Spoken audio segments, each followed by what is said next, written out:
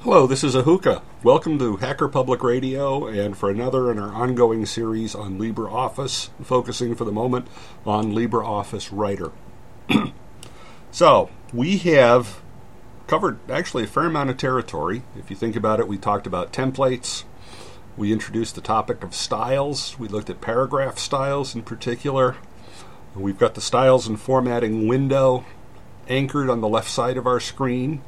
And the very first tab was the paragraph styles tab, and within that we took a look at actual paragraphs and headings and tabs. The other paragraph level set of styles we might want to talk about is lists, but LibreOffice Writer treats those as a kind of a separate category because they can be very complex and have a lot of special configuring. But the second tab is something called character styles. And character styles are at a lower level than paragraph styles and let you tweak bits of text within a paragraph while leaving the rest of the paragraph in its usual state. Why would you want to do this? Well, let's start with what LibreOffice Writer says in their documentation. Jean is a technical writer from Australia. She learned the value of character styles after her publisher told her to unbold menu paths in her 200-page book. Jean had not used character styles. She had to edit all 200 pages by hand with some help from find and replace. This was the last time Jean failed to use character styles. So that's one of the reasons right there.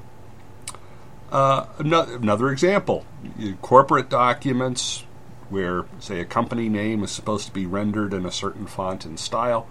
Having a character style for that makes it a lot easier. But the true master goes much deeper. Okay? We all use character styles in a bad way every day. 3 of them, in fact. Bold, italic, and underline. Every word processor has those seductively easy buttons at the top of the screen. And so, I want to make this bold, I just click the bold button. And that's what is referred to as manual formatting or direct formatting. It is the wrong way to do things. I hope by the end of this program I will have convinced you that it's the wrong way to do things. Okay? But if you think about it, these are all cases where a bit of text within the paragraph gets special formatting while leaving the rest of the paragraph in its normal state. It's kind of the definition of character level styles. Okay?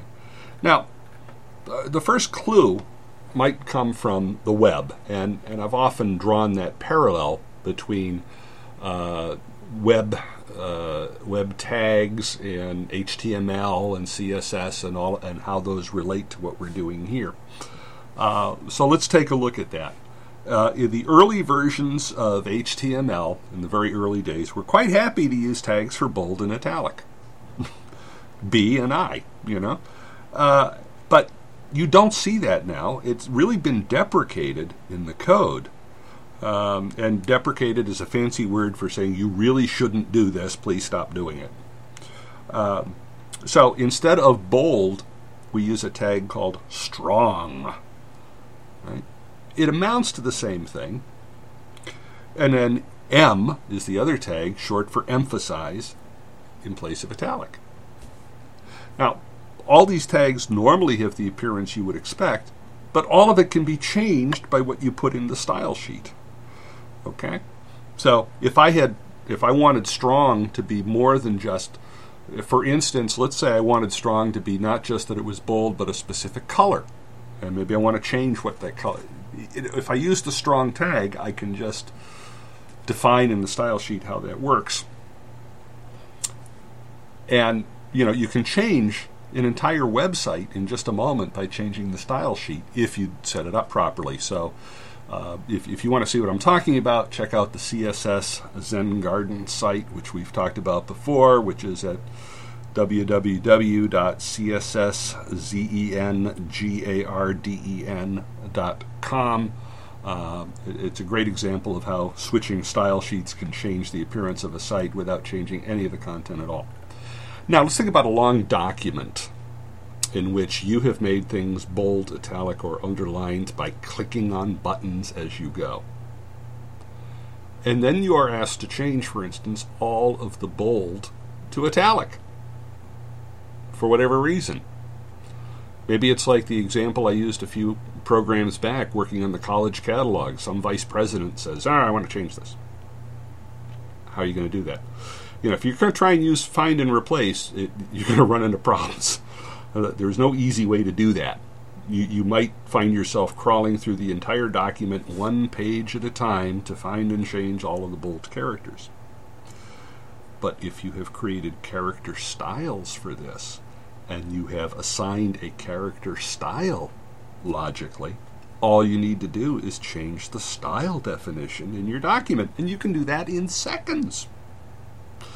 Now, another example that comes up frequently is technical documentation. With this kind of writing, very often you need to have like a consistent style for the path to a file or a style for code snippets.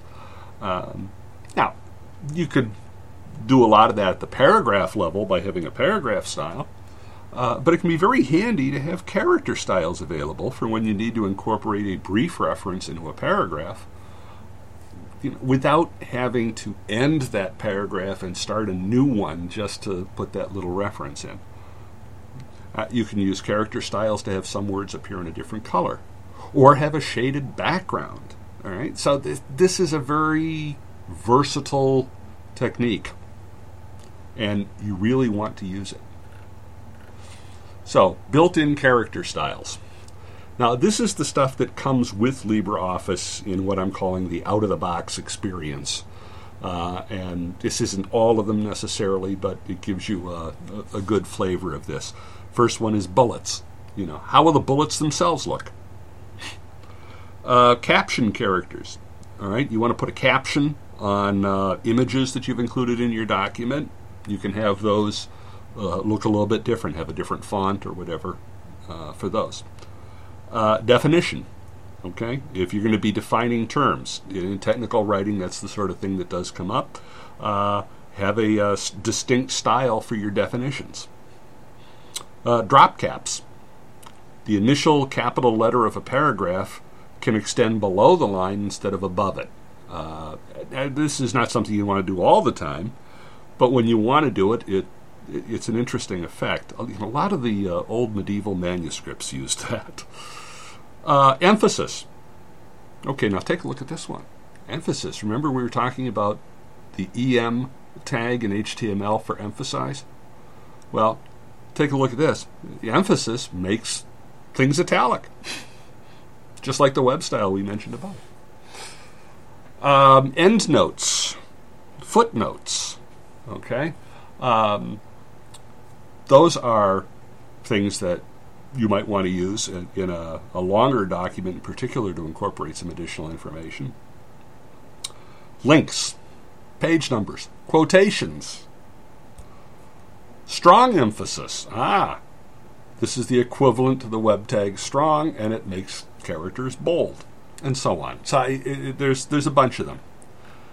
Applying them is pretty easy. All right, so you've got your styles and formatting window open and docked at the left-hand side of the screen, or I will kill you. And you have the character styles tab, that's the second one selected. Click on the word you want to apply the style to. All right, your insertion mark can be anywhere in the word, it doesn't matter. Then double-click on the style to apply it. Or if you want to just do it to a single character or to multiple words, select the text and then double-click the style.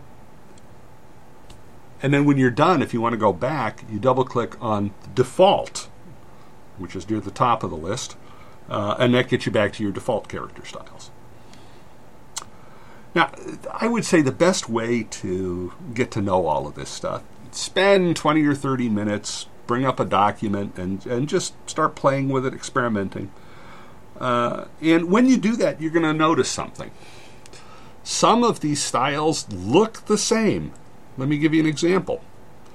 The emphasis style makes things italic. The variable style makes things italic.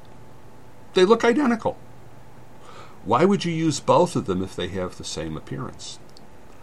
And there is a good reason. The reason is they serve a different function within your document. The style variable is one you would want to use while discussing coding, and you would want all of your variables to use this style. And if you had assigned the logical descriptor variable instead of emphasis, you could at some point say, no, I want to change just my variables without changing everything else in the document that was in italics. It would just change the ones that were variable. Or if you decided to change your style of emphasis, the variables would be left alone. Okay? Now, the other thing you may run into if you're experimenting, some styles may not work properly. I noticed, for instance, the drop caps style did not seem to do anything at all. And when I went into modify is the way to just take a look at everything that's in there, as well as change it. What I needed to do was go to the position tab, click on subscript, remove the check mark in the automatic box, change the font size to 100% and the raise lower by to 17%. Now, that seemed to do the trick for me. You can play around and see how that works. But if a style isn't doing what you think it should be doing, modify it. So, how do we create or modify styles, character styles? Pretty easy. It really follows the same kind of procedure as with paragraph styles. You need to have the Styles and Formatting window open. Select a style, right-click on it, and choose Modify. Or if you want to create a brand new style, right-click anywhere in the window and choose New to create a new style. Now, the options here are simpler than they are for the paragraph styles because all you're doing is setting a text appearance. On the first tab, the organizer, you have the name and possible link to another style. Then you get the font, font effects, position, and background. As a reminder, remember that styles are contained in templates. So if you are creating or modifying styles that you want to have permanently available, make sure you're editing your default template. Or if you're doing this for a particular type of document, you may want to create a template specifically for that purpose. So, example. We notice that the bold can be done using the strong emphasis character style. And we saw that italic can be done using the emphasis character style. But what you don't see with the built-in character styles, you don't see anything for underline. So let's create one. Piece of cake. Go to File, Templates, Edit, and select your default template. And that will open up. Now you can go ahead and create this, and it'll always be there. Then with the character style tab open on the Styles and Formatting window on the left, right-click and select New. On the Organizer tab, give it the name Underline. As before, do not link it to any other styles. Now for the font, what I selected is the one that I use normally for all my documents anyway, which is Liberation Serif Normal 12 point. So by selecting that, everything is consistent. Now for font effects, I select a single underline, leave my position normal, and no background fill. Click OK, and style is created.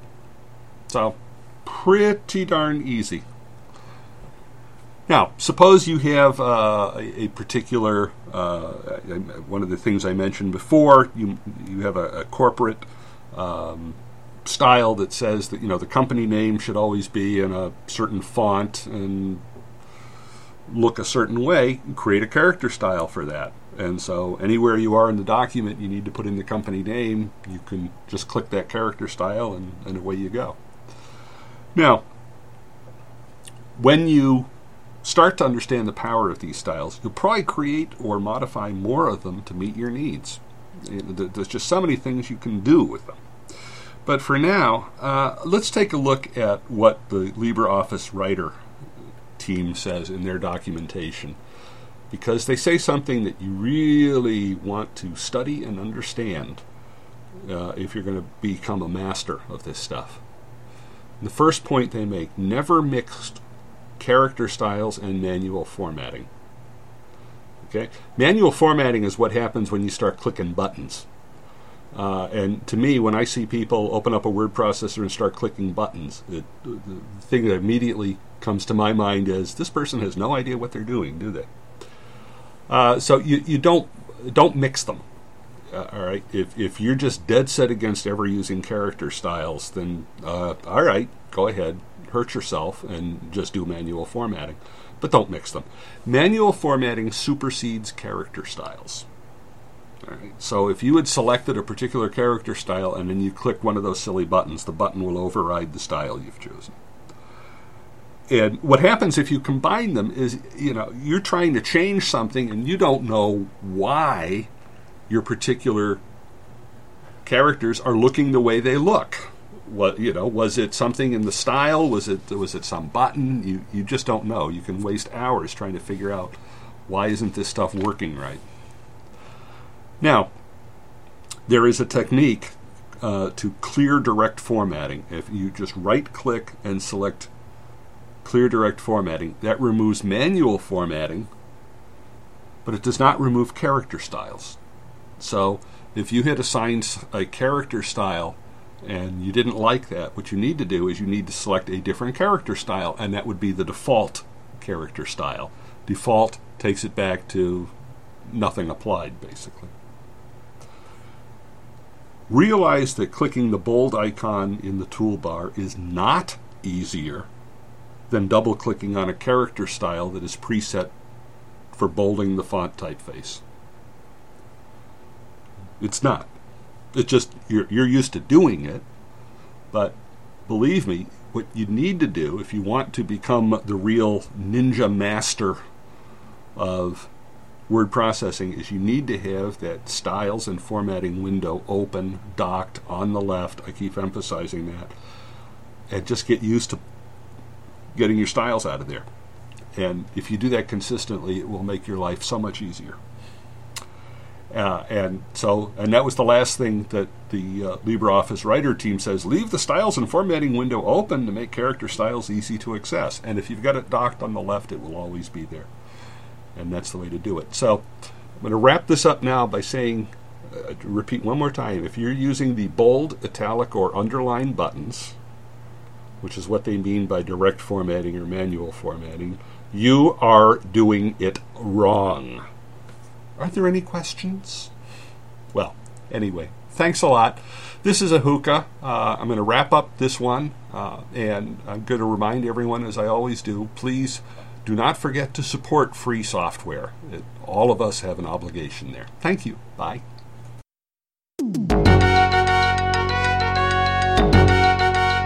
You have been listening to Hacker Public Radio at hackerpublicradio.org. We are a community podcast network that releases shows every weekday, Monday through Friday. Today's show, like all our shows, was contributed by a HPR listener like yourself.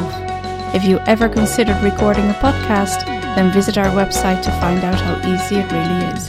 Hacker Public Radio was founded by the Digital Dog Pound and the Infonomicon Computer Club. HPR is funded by the Binary Revolution at binrev.com. All BinRev projects are proudly sponsored by Lunar Pages.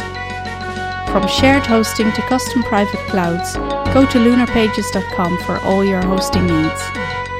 Unless otherwise stated, today's show is released under a Creative Commons Attribution Share Alike 3.0 license.